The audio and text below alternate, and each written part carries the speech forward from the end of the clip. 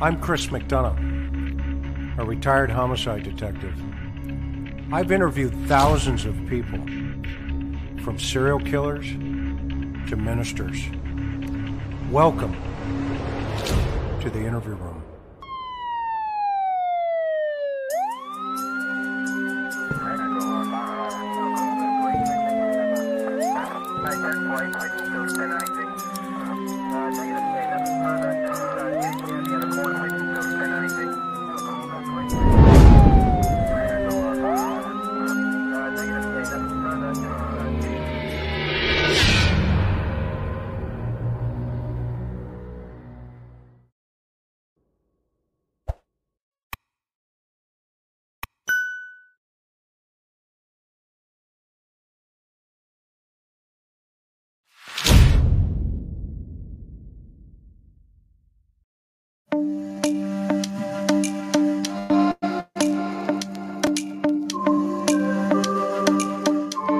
Possible GTA suspect there now, 4730 Crystal Springs Drive. Welcome to the interview room, everybody. Two males, no further Time to take a seat. to a black Cadillac four-door. As always, coming to you from an undisclosed location. If you enjoy real crime and mystery, you've come to the right channel. At TIR, we follow the evidence wherever it takes us on a case. All parties are innocent until proven guilty in a court of law. And all aliens are welcomed here. We only ask one thing. You keep it classy and factual. Thank you always to our mods, our members and subscribers. Without each of you, we can do nothing. Together, we can move mountains and bring justice for victims and families. We've got a great show for you. Tonight's guest, Regional Agent in charge of the Missing and Murdered Unit for the BIA, Justin M. Hooper. This is a great man, America, and he's a good friend. He and his team are doing amazing things for the Bureau of Indian Affairs. You're going to hear it firsthand this evening. So grateful to have Justin here with us. So without further ado, let's get into it. Justin, good evening. Hey, Chris, how's it going? How you doing, buddy? I'm good, man. I'm good. You know, usually when good. cops end up on YouTube, it's not for a good reason. So it's a welcome change to be here under some good circumstances for once. Well, we appreciate you being here, and we know that you guys are doing amazing things in your unit, and so we're gonna do a couple of things here. I kind of want to lay the groundwork for our listeners, right? We've taken out any kind of donations this evening because we don't want any conflict of interest or anything like that for BIA or anything, and so we're here to talk about the Missing and Murdered Unit, as well as the Indigenous people that you represent. You're Sioux, am I right? Correct. Yep. Grew up on the Pine Ridge Indian Reservation in South Dakota. I'm an enrolled member of the Oglala Sioux Tribe, Oglala Lakota Nation. Awesome. Yeah. So let's break this down a little bit. I'm gonna tell us a little bit about your background. How did you get, well, first of all, we just spent the last, about the week together here. And we don't have to tell them where we are, but did you enjoy any of the training? Yeah, exactly. How did the training go? Cooper's amazing. Yes. Kind of lost you for a second, Chris, but I think I picked up what you said. Yeah, it was phenomenal training. Got a lot out of it. The team really enjoyed it. we had a lot of dialogue after hours about the training. I could tell the group was really excited about it. Awesome. Big Awesome. shout out to Mizelle. She was a big hit this week too. Well, you know, I'm just a small chip in a very large bag. That's how it always rolls, right? That's right. So let's tell everybody a little bit about your background. How did you get into doing what you were doing and your role in the MMU? Sure. So, like I said, I grew up on Pine Ridge. I actually bounced back and forth between Nebraska and Pine Ridge. My dad's family was from Nebraska. My mom's family was from the res. My stepdad was in law enforcement. He spent a lot of years in law enforcement and ultimately retired as the captain of internal affairs for the Oglala Sioux tribe when I was in high school. And I think, well, you and I have discussed this, and I think law enforcement is a calling. It truly is, and maybe you don't understand it when you're younger. And I didn't right away, at least. So I went to college and majored in environmental science and engineering, but I always had this draw towards law enforcement. So when I was 23, I dove right in, got into law enforcement. Started as a tribal officer in Pine Ridge, and then moved and was a deputy sheriff and a city police officer and a detective for a while. I kind of knew from the moment I got into law enforcement that investigations is where my heart was. I just enjoyed doing investigations more than the patrol work. I mean, it was, hats off to the guys out there working the beats and stuff. Patrol work is tough, and that's the backbone of all of law enforcement is patrol work. That's where a lot of our good intel comes from and our knowledge. So, but I just decided when I was about 28, 29.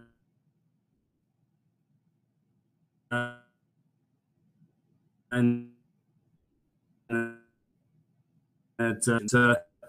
the next about 10 years working violent crimes and then drugs. I was fortunate to be able to go back home, work that area. Now, where's home? What reservation were you raised on? Pine Ridge Indian Reservation, the Oglala Sioux tribe, which is in southwest South Dakota, just east of the Black Hills. Beautiful little area there. Kind of isolated, like a lot of our reservations, especially in the north there, but it'll always be home for me. So, absolutely. So, I don't know if it's you or me, but back up. And so let's, your role now and break down some of the misunderstanding about Operation Lady Justice and all of that stuff. How is this, to break that down a little bit, Justin, for folks? Sure. So 2019, there was an executive order which created Operation Lady Justice. And the whole purpose of Operation Lady Justice was to, I think, address missing and murdered Indigenous people. We realized, the Department of Justice realized, everyone kind of in federal law enforcement knew that there was an issue. There was a lot of natives that were going missing, a lot of unsolved homicides, both in Indian country and off Indian country. And there's a lot of jurisdictional issues when it comes to law enforcement in Indian country. And so out of Operation Lady Justice came at first the cold case unit, what eventually became the missing and murdered unit, to address a lot of those issues and to kind of try to be a gap, from the jurisdiction to non-jurisdictional side of these cases and to provide some resources and especially to provide some investigators that would be able to work some of these cases and then work with, not even if we're not working directly, but indirectly work with the agencies that are working these cases and offer them resources and training and stuff to help address this issue. Yeah. So how big is the problem? It's big. And to be frank, we don't fully grasp how big it is. We know we don't accurately have an exact count of how many missing and unsolved murders there are, both Indian country and off Indian country. So, that's part of the issue. And I'll give a little shout out to the FBI on here. They've done some great work, especially in New Mexico, on putting together a database for missing persons. But even with that, we only know what's reported. So part of the problem is a lot of our relatives, a lot of our friends, a lot of our community members will, move off the reservation and disappear. And if no one reports them missing, they can disappear for decades and no one will know. So, that was one of the issues that we identified early on, was the fact that we had so many of those cases. And, so it's never been the chore for accurately accounting how many missing and murder we have has been, pretty tough. Yeah, there's a lot of estimates, but they're not concrete numbers. I think, Exactly. when I checked the BIA website and the DOJ website, there's like 1,500 estimate here in the U.S. And then I know the Canadian side Yeah. has. And I believe that's just women. That's not even accounting men, if I'm not Oh, mistaken. wow. I did not know that piece. Yep. Wow. And the same, Alaska Natives, the numbers are pretty shocking, especially when you consider how small a percentage of the total population us Natives make.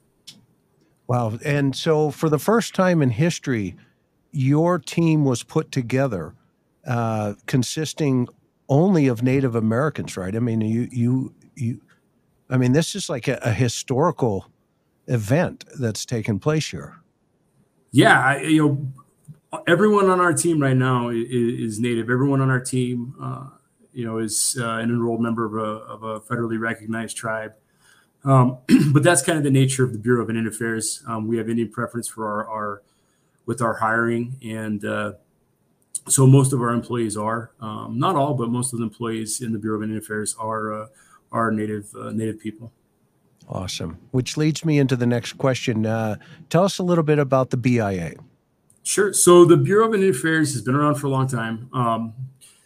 The origins of the BIA are not so great, especially if you talk to a lot of the tribal communities. But the law enforcement portion of the BIA started about 1869, and the purpose was to create a police force that was, of the people, for the people, so to speak. And from there, we grew into some specialized units. We have drug enforcement, we have internal affairs, we have missing and murdered unit. Those are our specialized units. And then we also have major crimes investigators at all of our programs, 638 programs, where we have criminal investigations. Indian country is very unique. There are a couple different types of jurisdictions. In the places where we have exclusive jurisdiction, it's called Public Law 638. I couldn't tell you how many Public Law 638 tribes there are, but there are several. There's quite a few of them, and they tend to be bigger tribes. So we provide law enforcement services to a lot of the PL 638 tribes, patrol, dispatch, corrections, criminal investigations. And then we also have blended programs where we either have the patrol and correction side of it, or maybe just patrol, or maybe just corrections, or we have just criminal investigations, and the tribe has exercised self-governance and taken over part of the program. And then we have oversight of some of the other tribal law enforcement programs where they've exercised self-governance and they have control of all the programs. So we have a unique mission, the Bureau of Indian Affairs Office of Justice Service has. And then, like I said, within that, we have 3 specialized units, of which my unit is one of. So are you under the umbrella of OJS? Correct. Yep. We are part of the Office of Justice Services. Okay. Interesting. And in total, let's dive into a little bit of your unit. First of all, tell me about your team. How did you guys all come together? So, like I told you, we started off as a cold case unit, and then in 2020, under now Secretary Deb Haaland, we decided to really just focus on not just unsolved homicides, but also missing persons cases. So, we hired a new unit chief after that, and then several agents since then. And we were pretty fortunate. We had some really great applicants for these positions. I love my team. We have a phenomenal team. I cover right now from Anchorage to Michigan, a huge area. So naturally with that, comes the resource strain, trying to cover all of Indian country in those states. But I have a great team and I can't say enough good things about them. They've worked some phenomenal cases, and they've done a great job of building relationships with departments off Indian country, especially to try to help us meet these objectives when it comes with these referrals that we're getting. But yeah, I have one agent in Alaska right now, one in Washington State, three in Montana, one in North Dakota, one in South Dakota, one in Minnesota, and we're going to be increasing pretty significantly here, almost doubling the size of our unit. Hopefully that continues. And I look to add, especially to Washington State, Montana, and the Dakotas. We really need more bodies there. We have a lot of referrals coming in from Washington State in particular. There's a lot of Native people in the state of Washington. There's a lot of Indian country in Washington. And for those of you who don't know, Indian country is a federal term. It's codified in the United States Code. So when we talk about Indian country, it's a legal definition term. So that's why we say it that way. But yeah, there's been, I think to date, 538 is a Monday, and I think we've had a couple since I was in the North region. Okay, you froze up there just for a sec. You say that one more time. I don't want the audience to miss that point you just made. You froze right when you said it, to date, and then you froze. Go ahead. Right. So as of Monday of last week, we had 538 referrals. Wow. And I know for a fact we've had at least one since then. I think we've had a couple more since then. As you're aware, Chris, I've been with you guys in training in locations unknown. But I think we're over 540 referrals just in the 2 years that we've really been operational. So I mean, it's good. I mean, I'm glad we get the referrals, but you can understand then the strain it puts on the limited staffing right now. We only have 18 agents in the whole unit, so right. The more folks we can get working with us, the better. Yeah, and do you have counterparts in Canada? By chance? We don't. No. So how are they addressing the issues? So we've had a few referrals come from Canada to our unit, and unfortunately, when we get those, the only thing we can do is refer it back to Canadian law enforcement. We've had some interesting referrals come in.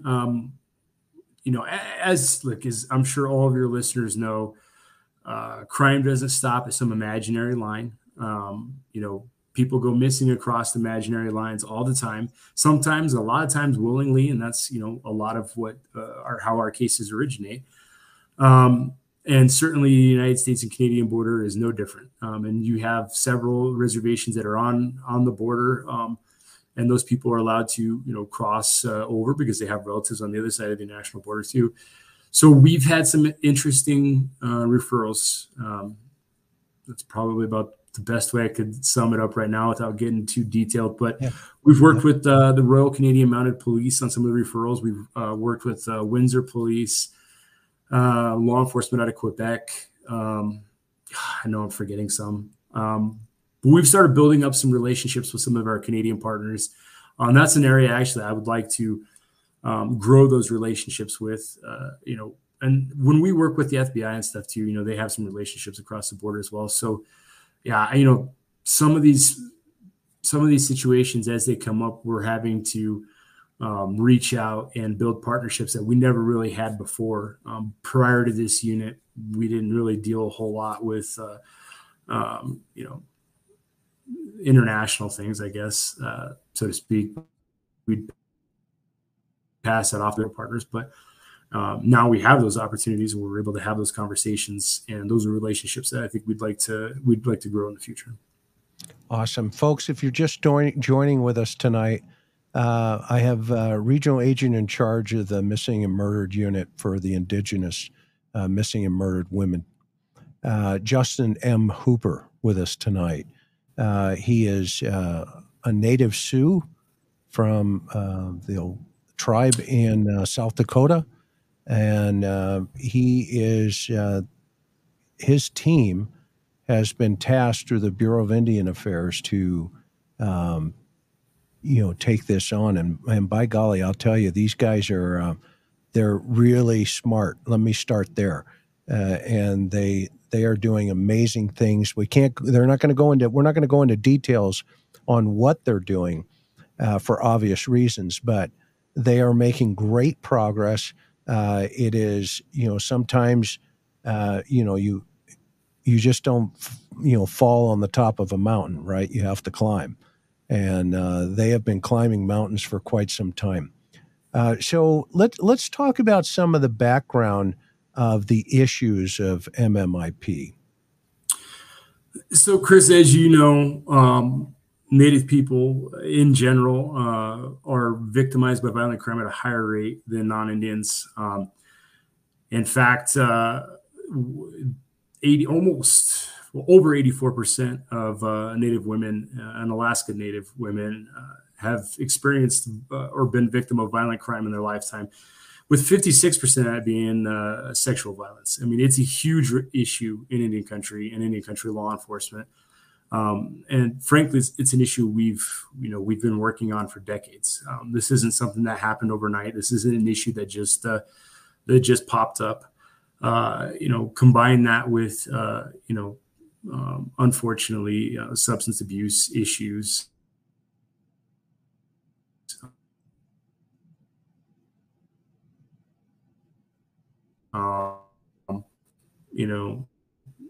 Kind of a perfect storm of issues and has really become, thank God though, right, that it's become a focal point that people are talking about it now, because almost everyone in my unit is either related to someone or has a friend or knows of someone that is a victim of MMIP of some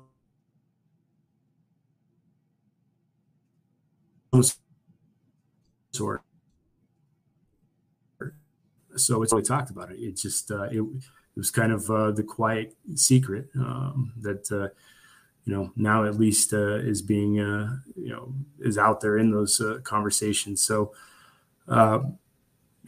it's violent crime in general is a problem, especially in Indian country and in Indigenous communities. But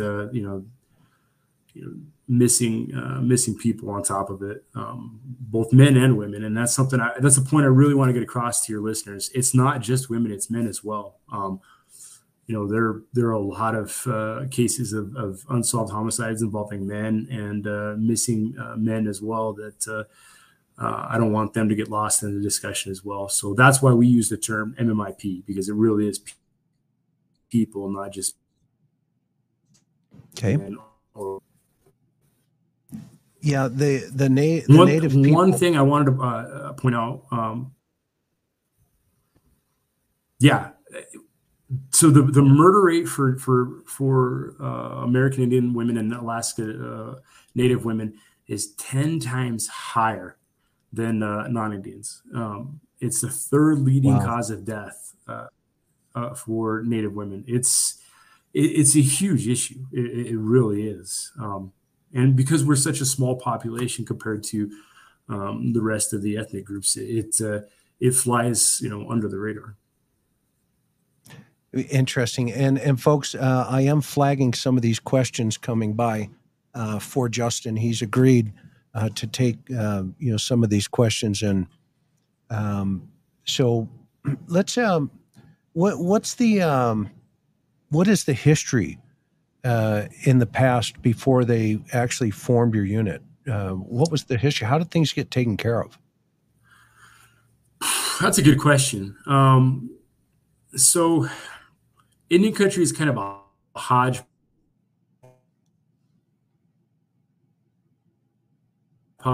of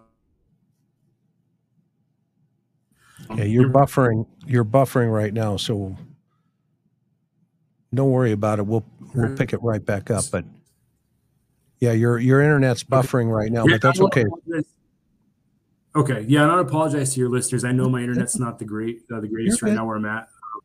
You're good. But yeah, so it's it depends really on your location, right? I mean, some tribes have their own criminal investigations unit, primary criminal investigations unit, but the biggest issue, anytime there's a homicide, it's going to get worked, right? Whether it's the FBI, the BIA, or the tribe, or the state, it's going to get worked. And we've got some, I don't want to denigrate any of those other law enforcement agencies out there. FBI has got some phenomenal investigators. We've got some phenomenal investigators in our major crimes unit. The tribes have some phenomenal investigators. A couple of my really good buddies are state investigators. There are phenomenal people out there working hard on these cases. But because of the jurisdictional issues, especially and particularly with the missing persons cases, a lot of times they just fly under the radar. We have our protocol within the BIA for how we handle missing persons cases, and a lot of the tribes mirror what we do, or have something similar of their own. But when those missing persons cases reach that reservation line, a lot of times that communication just dies. Cooperation with other law enforcement agencies just dies. And it's not, and I get it. Some of it's a resource issue. A lot of these police departments and sheriff's offices across the country are short-staffed. We're short-staffed. So we're all feeling the crunch. But these cases, tend to just, I guess, the reason for searching for a missing person, looking for a missing person, investigating that missing person's case, and it's not just kind of is what it is. A lot of departments are having to really plug holes in dikes right now and are just doing everything they can to try to keep up. And I wouldn't say anyone's doing a great job of it right now. We're all trying to just survive. Well, the good news is BIA saw it and they said, let's do something here. Let's do something. Exactly. And I know both, presidents have given infusions. I know President Biden just recently signed some more, presidential orders to keep this thing moving.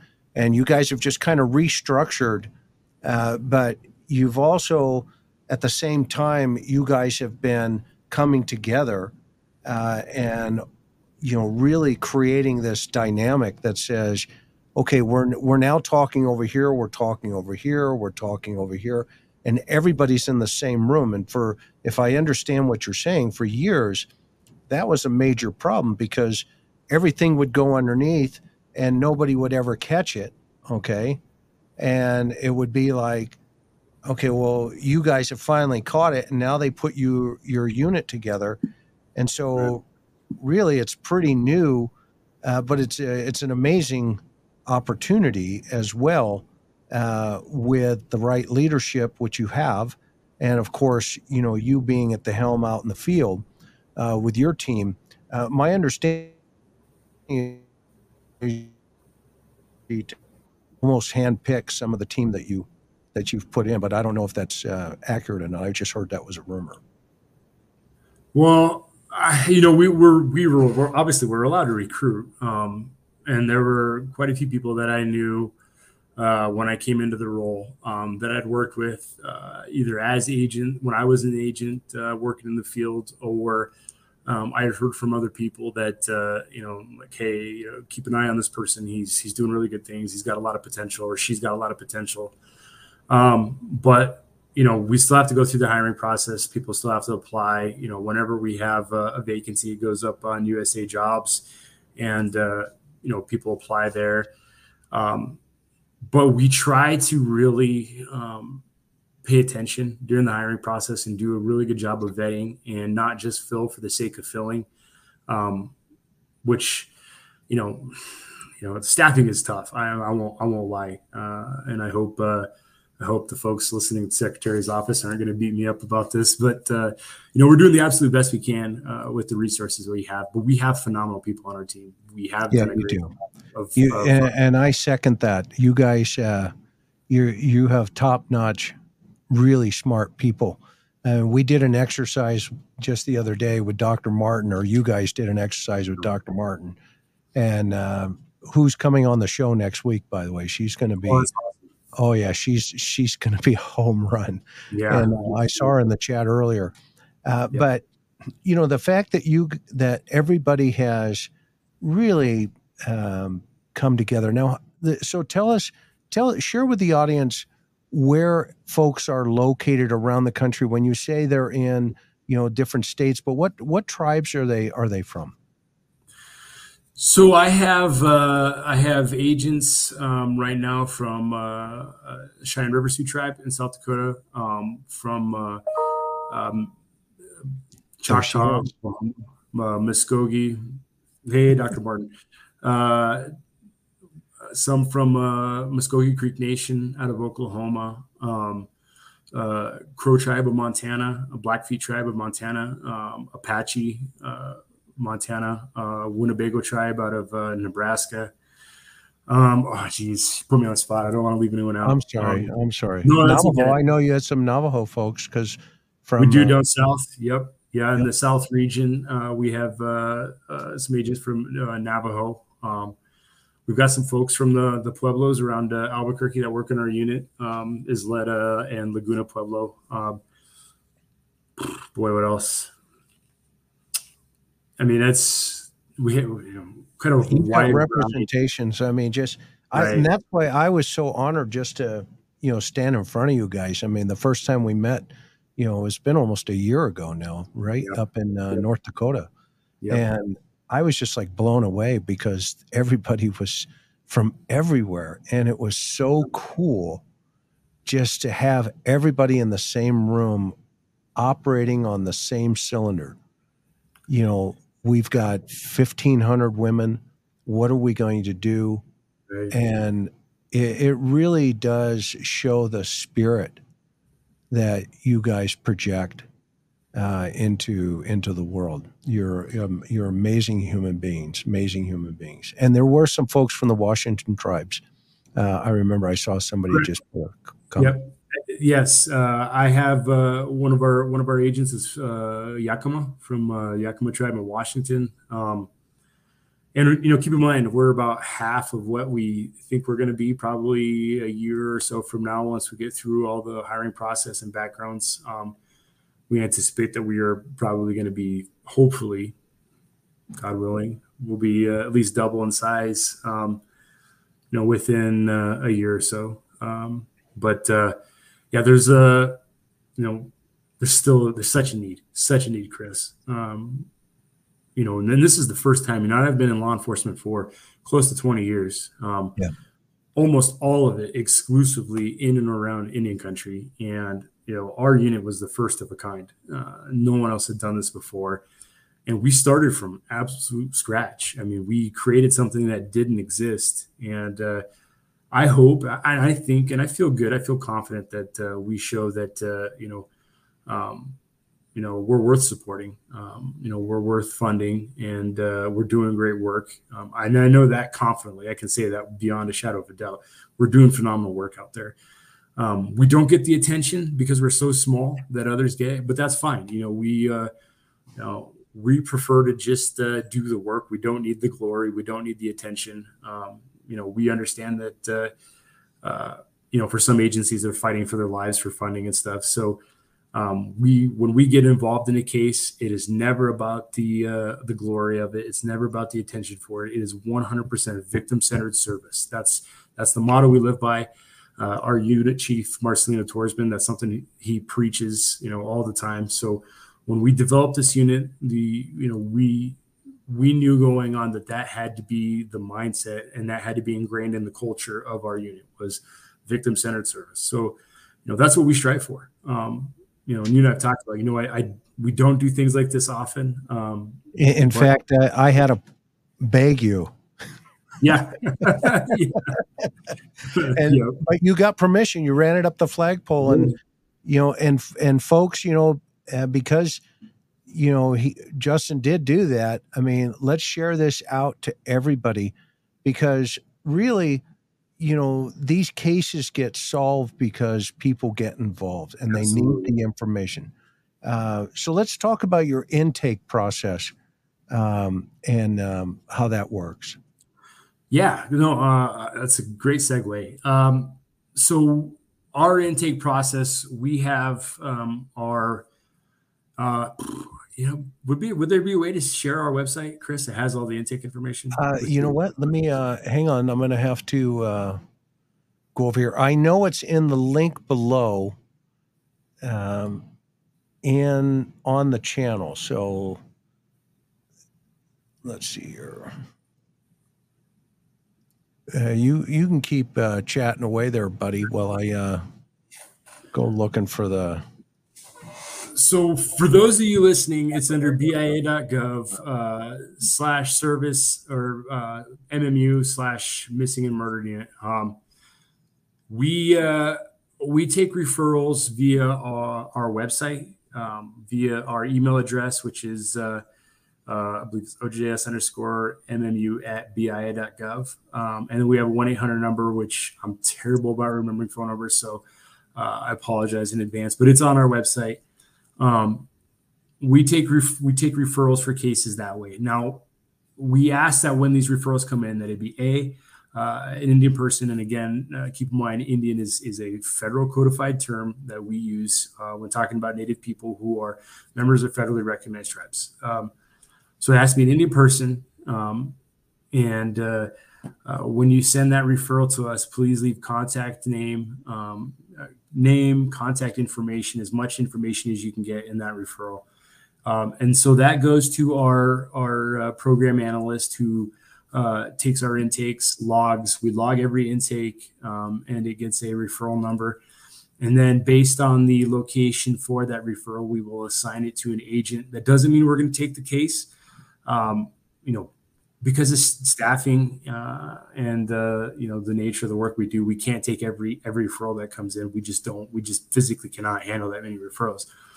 So what we'll do then is when we get a referral to our unit, it'll get assigned to an agent, and that agent will do an intake process. And part of that intake process is screening the case for reports, victimology, and whether or not we have jurisdiction, and whether or not if we don't have jurisdiction, the agency that does have jurisdiction is willing to participate in the investigation. So if we can meet certain factors, and the victimology is a huge part of it. That's something that we've learned the last couple of years that I think has really contributed to the success that we've had as a unit, is making sure that we're doing really good victimologies. The more information we can get, the better the chances of us staffing that case for actual investigation. So once we've made that decision that, yes, this is a case that we can work, yes, this is a case that we will work, then we'll open a case number and assign it to that agent. And then that agent will put together their case and present it to the unit, so that we can all come up with ideas, brainstorm, come up with avenues of investigation, things like that, to try to give us the best possible chance to solve that we can. So I've got it up here, and you just mentioned, what would you like to do? So, yep. And folks can go to BIA. Actually, the links below after this program today, you'll see it in there to get to this page. But you want to break this down. So viewer missing, murdered cases, submit a tip, report. It's all here, right, Justin? This is where everybody goes? Yep, exactly. Yep. We have the tip 411 line. So if you want to be anonymous, you can submit a tip to our unit via tip 411. The information is on the webpage there. And it is anonymous. It can remain anonymous if you want it. If you don't want to be anonymous, that's fine. And that's good, because it makes it a little easier for us if we have someone that we can actually communicate with about information. But then we also have our 800 number and our email address as well. And here are some of the cases. I mean, there are even children. Yes. Yeah. Yeah. And this is, bear in mind, this is a fraction of the cases we know are out there. So we feature some of the cases that, and these aren't all cases that we're working. These are just cases that are out there, and the family members wanted their loved one's profile featured on our website. So again, if you're aware of a case, a missing person, unsolved homicide case involving a Native person, and you're a person that can give that authorization, you want their profile featured on our website, please reach out. We'd be more than happy to accommodate that and get that information on the website. There's some forms that have to be filled out, but again, if you reach out, we can get that process started. Awesome. And then everybody, if you can share this out to folks that you feel need to see this information, as you can tell, Justin and his team and the BIA, they're doing work that it's really, the universe is on schedule here. There, for the first time ever, there's a question here is, do you have any statistics of MMIPs? But we kind of went over that, but hit it again. Looks like Princess just got here. Right. So we know for a fact that we have about 1,500 missing and murdered Indigenous women. But we also know that that's a conservative estimate, probably a low number estimate. The reality of it is we don't have an accurate count. That's something that we're definitely working on. The FBI has done a great job, at least in New Mexico, in creating a website to track missing persons involving Indigenous people in the state of New Mexico. We worked with them. We partnered with them on that to get that going. And so did all the tribes here at Pueblos here in New Mexico. They did probably the first time I've ever seen that kind of collaboration on one project amongst all the stakeholders in Indian country in one state. And I know that the goal is to try to replicate that in other states going forward. And I think once we're able to do that, we'll have a more clear picture, I guess, on how many persons, missing persons, and unsolved homicide cases that we're looking at. But the reality of it is it's just such a hard number to define, I guess, because of all the different issues plaguing Indian country. I mean, and we've failed, I guess I'd say, as and I don't mean just us as in the BIA. I mean, in general, society has failed in keeping up with this. But there are a lot more conversations going on now, I can tell you, than there was when I was growing up, 20 years ago. So the fact that we're even talking about this now, I think, is a huge step forward and a lot of progress. Yeah, absolutely. And some of the issues that you come across. First of all, you guys are developing more and more relationships with law enforcement in this, and that's crucial. Tell the audience why that's crucial. So we've had multiple instances now where we've had cases, incidents referred to us, and I would love to go into specifics. There's a couple of them that just absolutely frustrate me, and I would love to talk to all of you about it, but because they're still open cases, I can't discuss it. But we don't want to do that. Right. Yep. And I know the bosses are listening, so I don't want to get myself in trouble. But we've run into some stonewalls where we've gotten referrals on incidents, and we've worked those as far as we possibly could. And then we cross that imaginary jurisdictional line, and we run out of jurisdiction, and we reach out to agencies in other locations, and it just, things die. The information dies both from them and to them. The connections are lost, and it doesn't, at least from our perspective, doesn't look like those incidents are continue to be investigated. But we've also had some successes where we've done that, where we've built those relationships. We've had some folks that had gone missing from our reservations and ended up in more urban areas, and we were able to get a hold of detectives, investigators, and patrol officers in those places, and they located these people for us, and we were able to get them home, or at least get them in connection with their family, so that their family knew that they were okay. And we've had some. I guess one case I know for sure we could talk about, Chris, Snohomish County Sheriff's Office in Washington had the remains of an unidentified man. And this was from a case from the 70s that showed up, and they began working it. And I don't want to go on the details of how they did their investigation, because frankly, I don't know the full story either. But I know for a fact that at one point they reached out to us, and we were able to use NamUs and identify some potential family members by using familial DNA. And we worked with the Snohomish County Sheriff's Office to eventually locate a family member and identify the remains of this person and get that person, reunited with his family. And it had been 50 years since he'd gone missing. So, we've had some successes, and especially in those places where we can reach across that jurisdictional line and develop those relationships. And it's something that, and I'll say, as an agency, the BI, we haven't always been the best at that either, right? So, when we came into this unit, that was priority number one, was establishing those relationships. Yeah, but you know what, Justin, I'm going to pat you on the back here, and I know you don't like it, but I think it's necessary. You are the perfect front leader for this team, because you have that gift to break those barriers down. I mean, just think about it. I mean, look what you've done just in the tribal communities, right? I mean, you're respected by your team, by your teammates, okay?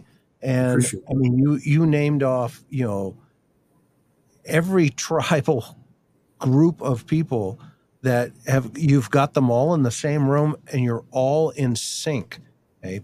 Now, if we can just get law enforcement, I'm going to say this, you don't have to say this, I will say this, because I'm from that other side of the coin.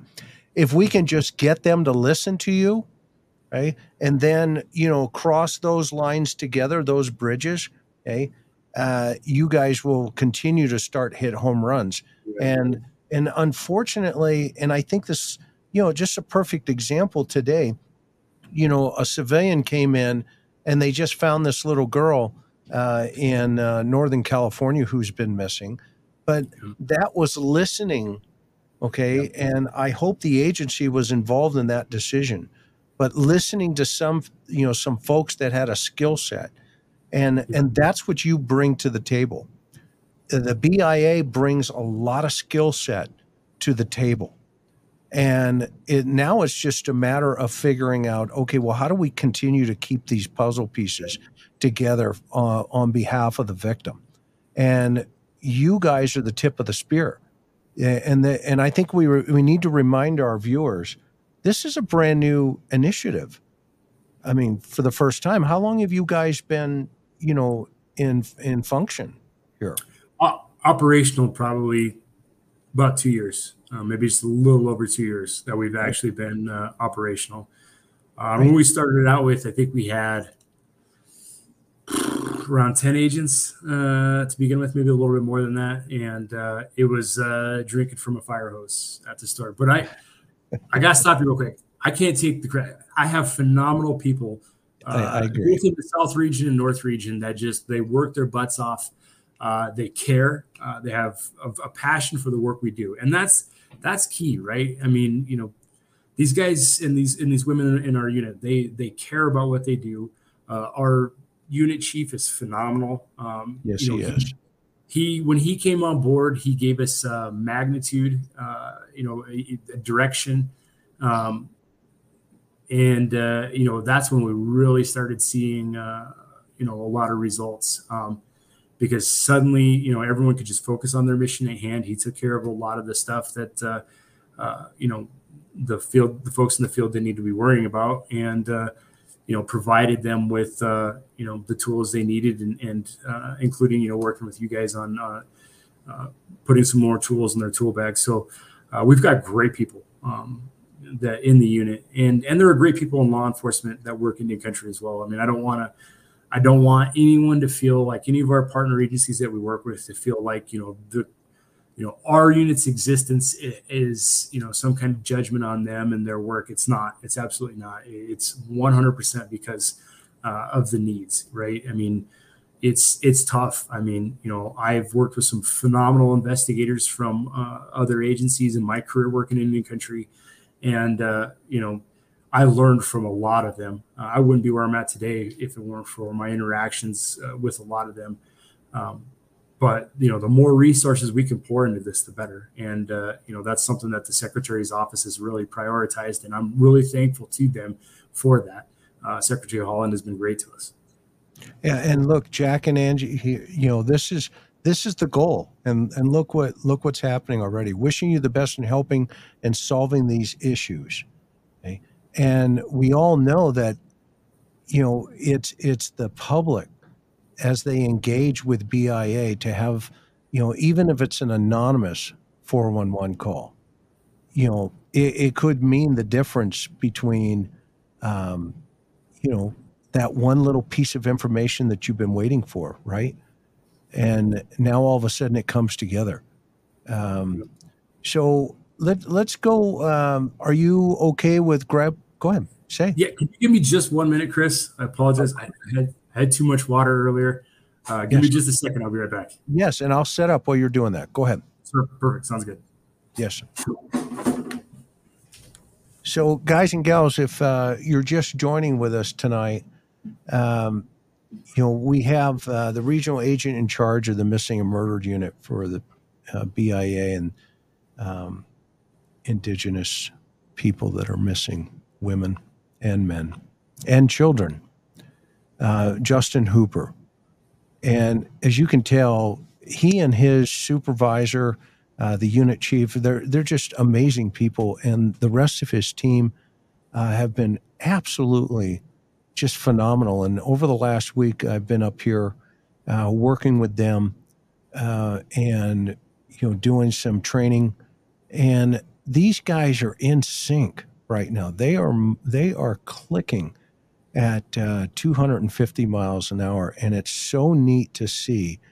For the first time in history, a group of Native Americans from various tribes across this country come together to investigate these cases as a unit. And it's so important and so necessary. There's an estimate, of about 1,500 women, and if not more than, I think, over 5,000 estimate up in Canada. I may be a little bit off on that number. So it's, but it's big. It's huge. And, his team is taking it on, and they're doing it in, what's the old saying? How do you eat an elephant? Right? One bite at a time. One bite at a time. And he's back, and so great to have you here. And by the way, if I also want to give you a little update. This is kind of a little offside here. You'll notice Buddy's not in the background here. He was having a little breathing difficulty. So Karen and I had to rush him to the vet. And they're going to keep him overnight for observation. So please keep him in your prayers. We love that little guy. Okay, so I think you answered this one from this old nurse. Will this be in Canada? I think you kind of touched on that.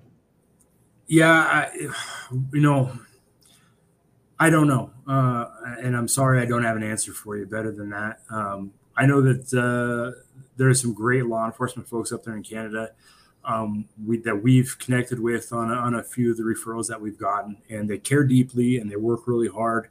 I'm not sure what the Canadian government is going to do with their law enforcement, if they're going to create any units specialized to work in this field. I imagine probably at some point something's coming, but I don't know for sure. But there are great investigators in Canada, and if you have any referrals for them, please reach out to them. I know the Royal Canadian Mounted Police have some phenomenal investigators. We've worked with a few of them. I think I mentioned earlier Windsor has a great department there, and they've got some phenomenal investigators. So please, if you have information related to any cases or you have any referrals for them, reach out to them.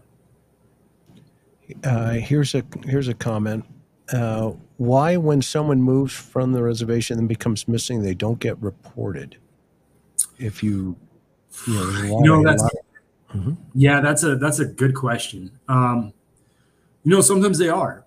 Not every time that someone goes missing is it a case where their family, has lost contact with them. A lot of times they are reported right away. But, like adults make adult decisions, and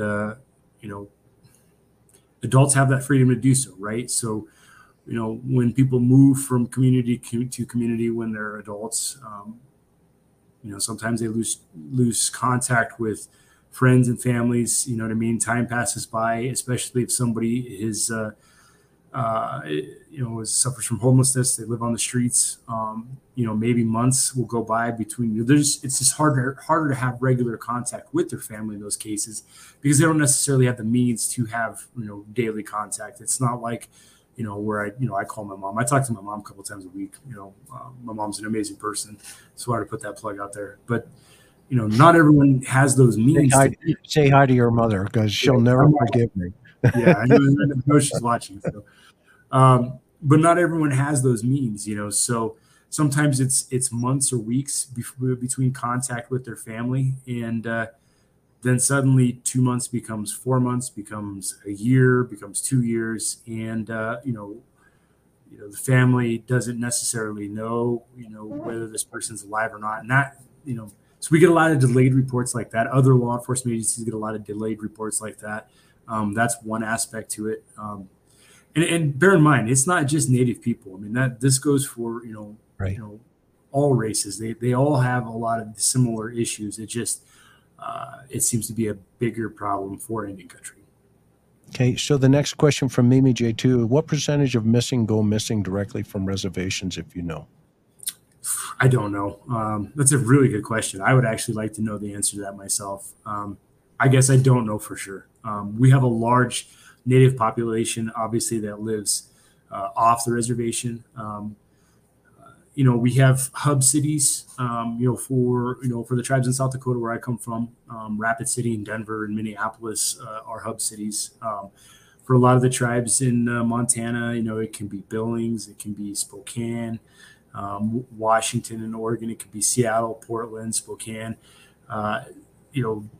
Idaho, Nevada, and Utah, it could be Salt Lake City. So, a lot of times folks moved away years ago and were living in these communities, and then they disappeared from those communities. So it's so hard to get an accurate count on that.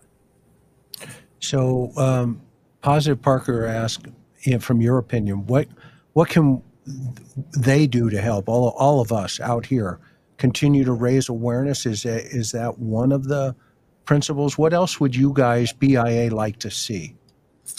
Check on your family members, check on your friends. If a lot of these issues, a lot of these missing persons cases, and frankly, a lot of these homicide cases, the act itself, may happen, at one point, but there's always a series of events that lead up to it. And, if you can get intervention before that point when something bad happens, you can have a positive outcome. You can keep something from like this so that happens. The other thing I would suggest is, spread the word. Share the information that Chris and I have given you in this podcast, that Chris has posted in his podcast. Get that information out there.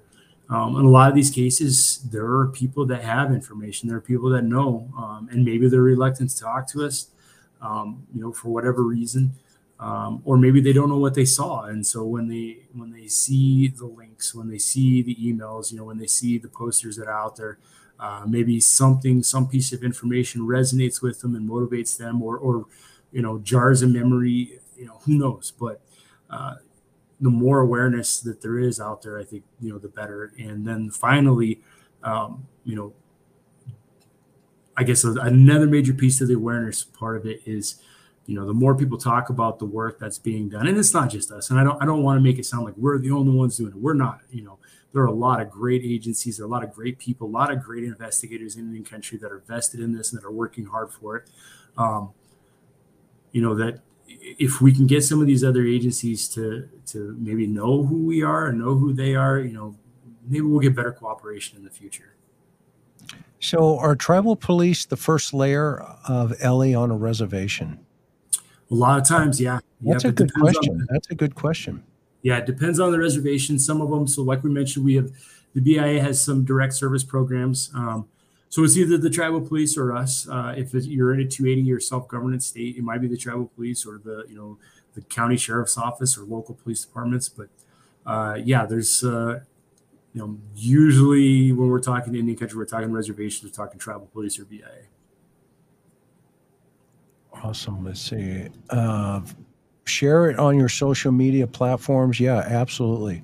Yep. Absolutely. It's long overdue. Long overdue. And this is why if you're just joining us again, Justin here for the BIA, he is the regional agent in charge of the murder and missing unit. And, the first thing I know he would say, and I'm going to put words in your mouth, is keep sharing this and raise the awareness on social media. Social media has changed the game. So, please bring awareness. I mean, many people have suffered in silence, just like Mississippi Girl has said here. And you've got a huge shout out and thank you, buddy, for that one. Share this all on your social media things. So, J-Lo says, are the families of missing pushing Ellie for the cases to be solved, or do they tend to give up hope because they feel no one cares? That's a great question. It's a great question. I can't speak of all law enforcement in that regard. I know that there are some families that have been beyond frustrated with the response they've gotten from us in law enforcement. And again, I'm not going to absolve the BIA of all total responsibility and make it sound like we've never messed up on these. I think every law enforcement agency has to be frank. Yeah, every law enforcement agency ever. Yeah. But I would say in my experience, the majority of the time, the family never gives up hope, or they don't give up trying. Right. I mean, I think at some point, maybe some of them resign themselves to the fact that they know their loved one is, probably deceased. But they don't give up the hope of being reunited, at least, being able to bring that person home and burying them with their family, with their ancestors. So I don't know that I've ever seen a situation where the family's given up. It feels like in a lot of cases, the family remains resolute in bringing some kind of resolution to that case. And it may not always be the resolution that they want, but by and large, I'd say the families are committed 100% and definitely pushing law enforcement to continue working these cases and to continue to try to solve these cases. So this is a 10-year question from Manon. How many folks went missing, let's say, within the last 10 years, if you know? I don't know. I don't have an exact number. A lot, unfortunately, but I can't give you an exact number. Do you work with Cheyenne and Navajo nations? Yes. That's one partnership we really, my partner down in the South, Barry Oyema, he covers the South region, which includes Navajo Nation. I know he has one of our agents is Navajo. She's a citizen of the Navajo Nation. I love that gal. Yeah, she's good. She's smart. She's really smart. Really totally dedicated. Yeah, she's one of those ones we got to say, you might want to take some time off. You maybe go hang out with your family for a bit. No, she's great. We love having her in the unit. But Barry and her have done some great work in building those relationships with Navajo Nation. And there are a lot of cases that unfortunately have come from Navajo. Let's see here. Does every tribe have a liaison media for more coverage? That's a great question. Yeah, that's a good question. I don't know. I guess I couldn't answer that for sure. I know a lot of tribes do have some type of public information person that works for their tribe, works for tribal government. But I guess I don't really have a good answer for that. Sorry. That's okay. How's DNA playing into this? Um, you know, we work a lot with Chris. You want to explain NamUs to your folks? NamUs is a the National Missing Unidentified. I can't remember. I'm sorry. I'm terrible. I'm tired. But NamUs basically is an organization that works with law enforcement, works with families, and has a database of missing persons and unidentified remains, right? And it works as like a repository. So we get information on missing persons cases. We enter that information into NamUs. Families enter the information into NamUs. So where we work with DNA probably the most as of right now is with NamUs. We do a lot of familial DNA searching where we'll get referred a missing persons case. Mostly with these, we'll go to the family, either ourselves directly or law enforcement contact in that area. We'll go to the family. They'll get try to get the closest related person they can to the missing person, get a DNA sample from them, send it off for, yes, thank you, Dr. Martin. Thank you. You're a lifesaver.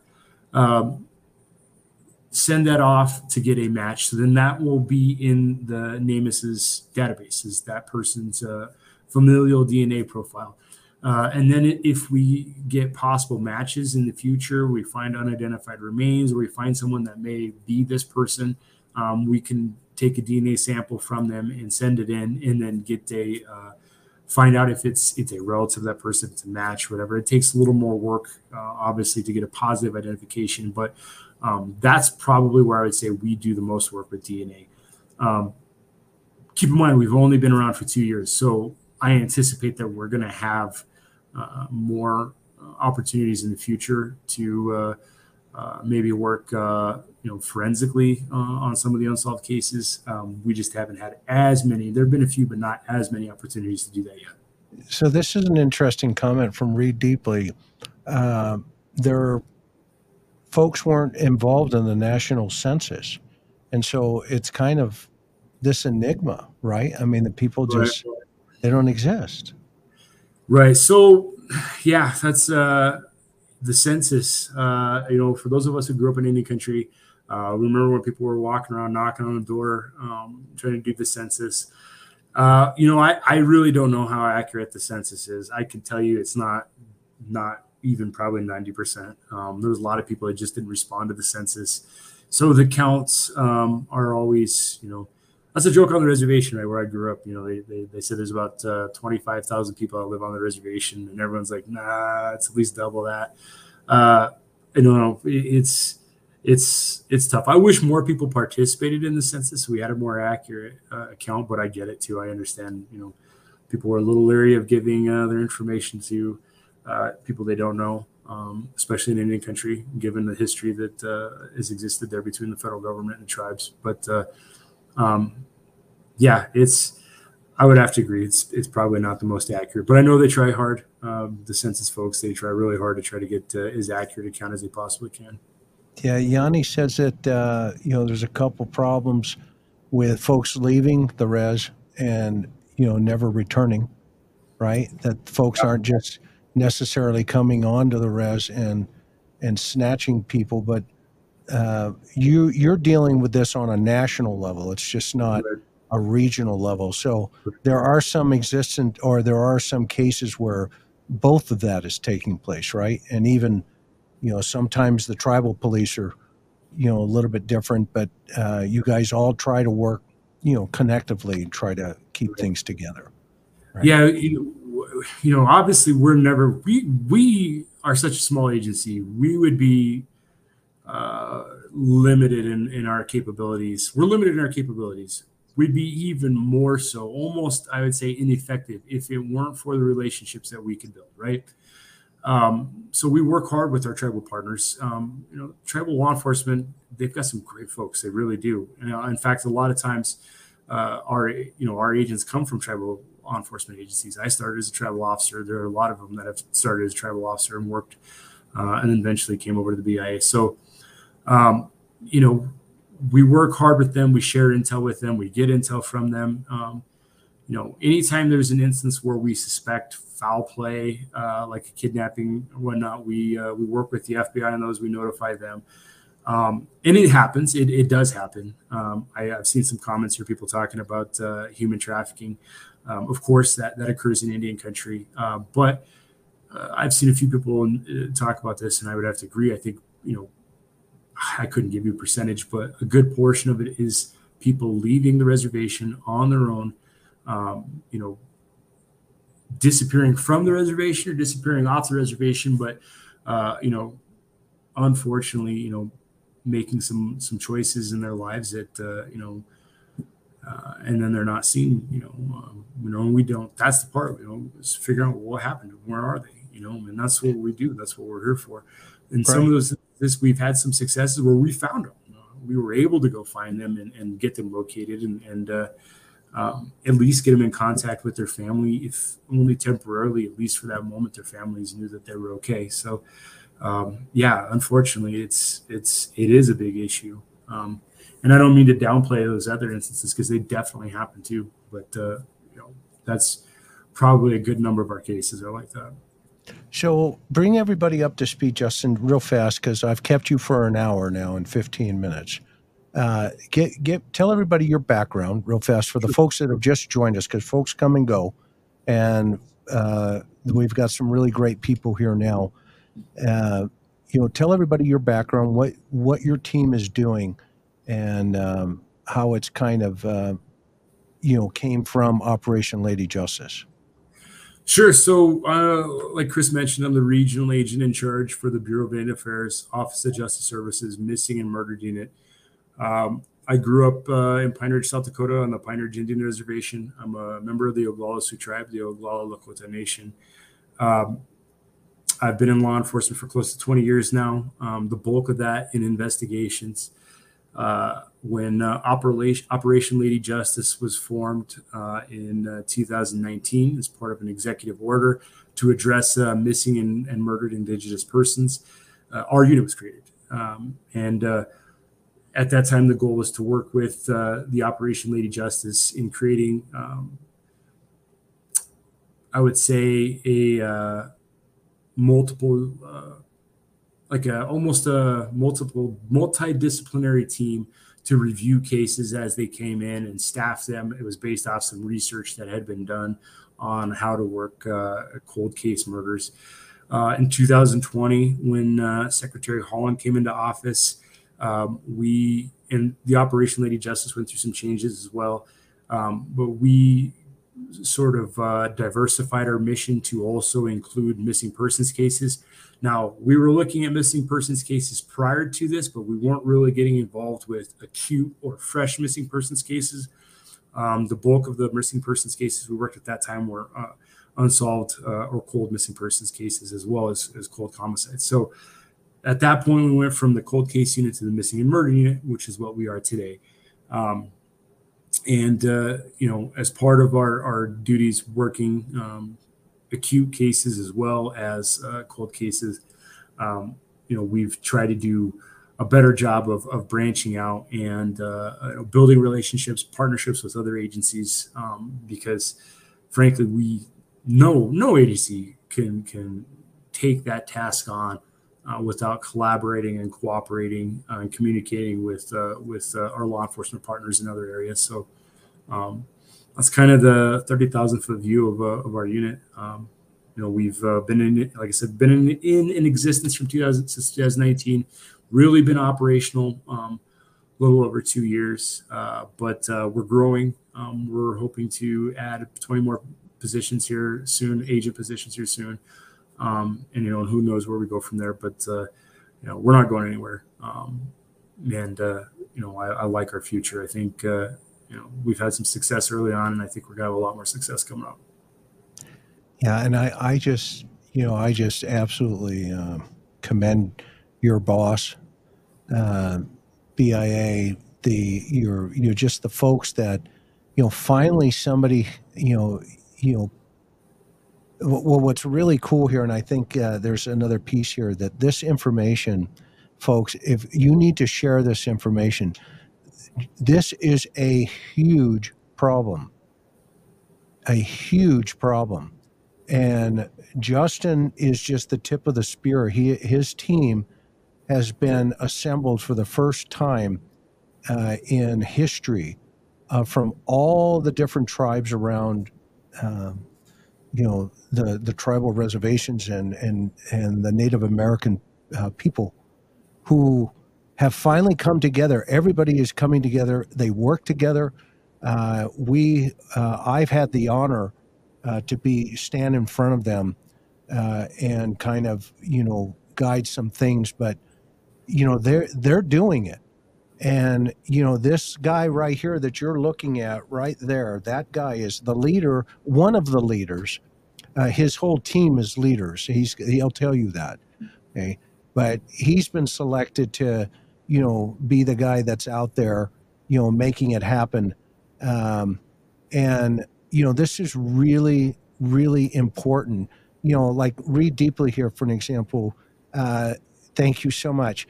But yeah, for having Justin here, but it goes to Justin because, and thank you for saying that. But really, this is a huge issue here in North America and all of America. And this is their land. This belongs to. When you and I sat down, what was the first thing I said? I came from Europe. Yeah. You're Sioux, and you have an amazing story. I know you're not going to share it here, but at this, and I wouldn't ask you in totality, but what Justin is doing is everybody is working together. And what we need to do now from a public's perspective is two things. We need to share this. We need to send amazing positive vibes to family. If you know somebody who knows something, let them share it. All the links are below to where they can report it anonymously. And Justin's guys. And then the other thing we need to do is if you have a relative in law enforcement and they're working in conjunction with any of these reservations, you need to tell them to also continue to move forward in the right direction, because this problem needs to be addressed on a very large, in a very large way. And here is the support. Go ahead, Justin. I'm sorry I said too much. No. That you're fine. Thank you, Chris, for the opportunity. I know when we talked about this the other day, I wasn't sure if we were going to be able to make this happen or not. So I definitely want to thank our leadership for allowing us to do this, for allowing us to take this opportunity, for the Secretary's office for supporting us and giving us the green light and doing this, and for your listeners for taking the time to watch and listen and share. Thank you all so much. I know one of the things that you talk about is how we don't solve cases, the public solves cases, and that's 100% true, especially in cold cases. We really, truly do survive off of information that we get from the public and the support we get from the public. So, and it means a lot. The last couple of years have been hard, especially in law enforcement. Any country has been no different. We all feel that hurt. So, to build those relationships and to feel that support again, it's good. It helps build morale. And I know my team, they're all shy. None of them want to, talk about what they do, the great things they do. So I'll do it for them. They're phenomenal people, phenomenal agents, and they deserve the support. And same with the South Region folks. It's great people doing, tremendous work, hard job, and they really, truly do sacrifice a lot to try to bring resolution to these cases. And I know that in our unit we work hard to recognize them for that work. So, but the support that they get from you all and the things that they get from you all is amazing. It really is. Yeah, you're very well said, my friend. Very well said. And so here's a commitment from the interview room. Okay. I am going to create a whole segment where I'm going to go to your website. I'm going to start looking at some of those cases, and I'm going to start putting those as individual segments. And if you guys ever get jammed and you need information from the public without ever going over details of a case, that, okay? Because I number one, I would never compromise. As you know me, you've seen me in the classroom. Okay, I will never compromise a case. However, I will always provide your team and anybody who needs a platform to communicate with the public, it, honestly and right in terms of information that is needed. If you guys ever want it to come up here, you're always invited. This is an open invitation. And then I'd love to get some of these other folks, who are really deep into these issues. Like I see Reed deeply here, and others who are deep into this issue. I think it would be very cool to keep raising the awareness on this. And the TIR is we're gonna take it to that point. So okay, so I have a tradition, last tradition. Unfortunately, when I was a kid, no, I'm teasing. My dad was in the Marine Corps, and he fought in World War II, Korea, and Vietnam, and we traveled all over the country. But the majority of where we lived was Hawaii, and so I have a closing song where I take everybody to Hawaii. But before we do that, okay, I always give my guest, and that's you, okay, the final word. And so whatever comes to your heart, it's just going to be you and the audience. And then when you're done, I'm going to hit the Hawaiian button. So hang on for a minute. So are you ready for the final word, buddy? I'm ready. Okay, it's all yours. Again, thank all of you so much. Your encouragement has been awesome. I've been trying to keep up with the comments as they go. I've seen a lot of people asking how they can support. We're a federal agency, so your tax dollars support us. And we try to be accountable to that. So, if you want to contribute, your volunteer work for any of the non-government organizations out there that are working with MMIP groups, please, feel free to do so. The biggest thing you can do for us is spread the awareness. You see our website there. Share that link with people. Let's try to get that thing as far reaching as we possibly can. And if you have any information, please, speak up, say something, share that information. If it is involving an MMIP case, more than welcome to reach out to us and talk to us. If not, get a hold of your local law enforcement. And one thing I would ask of all of you, the next cop you see, pat him on the back, tell him thank you, tell him you appreciate him. And, it goes a long way. All of us that have been in law enforcement, especially those of us who have been in for, any amount of time, we can tell you, we don't do it for thanks. We don't do it for, awards, congratulations, pats on the back, but it feels good. And it helps us, stay motivated, and reminds us of why we do the job. So thank you all so much. You've been a great, amazing audience. And thank you, Chris, for this opportunity. We're so thankful for the chance to discuss our unit. And we're real big fans of the work you do. So thank you all.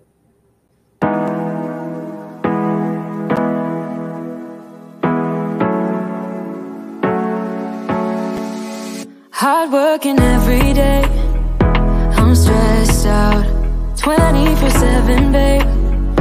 No timeouts, wish we could fly away. You and I go to our favorite place.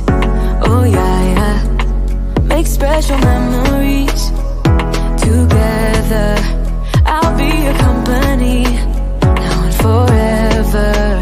I say we fly away, you and me, go to our favorite place. Feeling the sun on my face in Hawaii. With you, Hawaii. With you, Hawaii. With you, Hawaii. I need a summer breeze, some fresh air to put my mind at ease. No cares. You wanna come with me?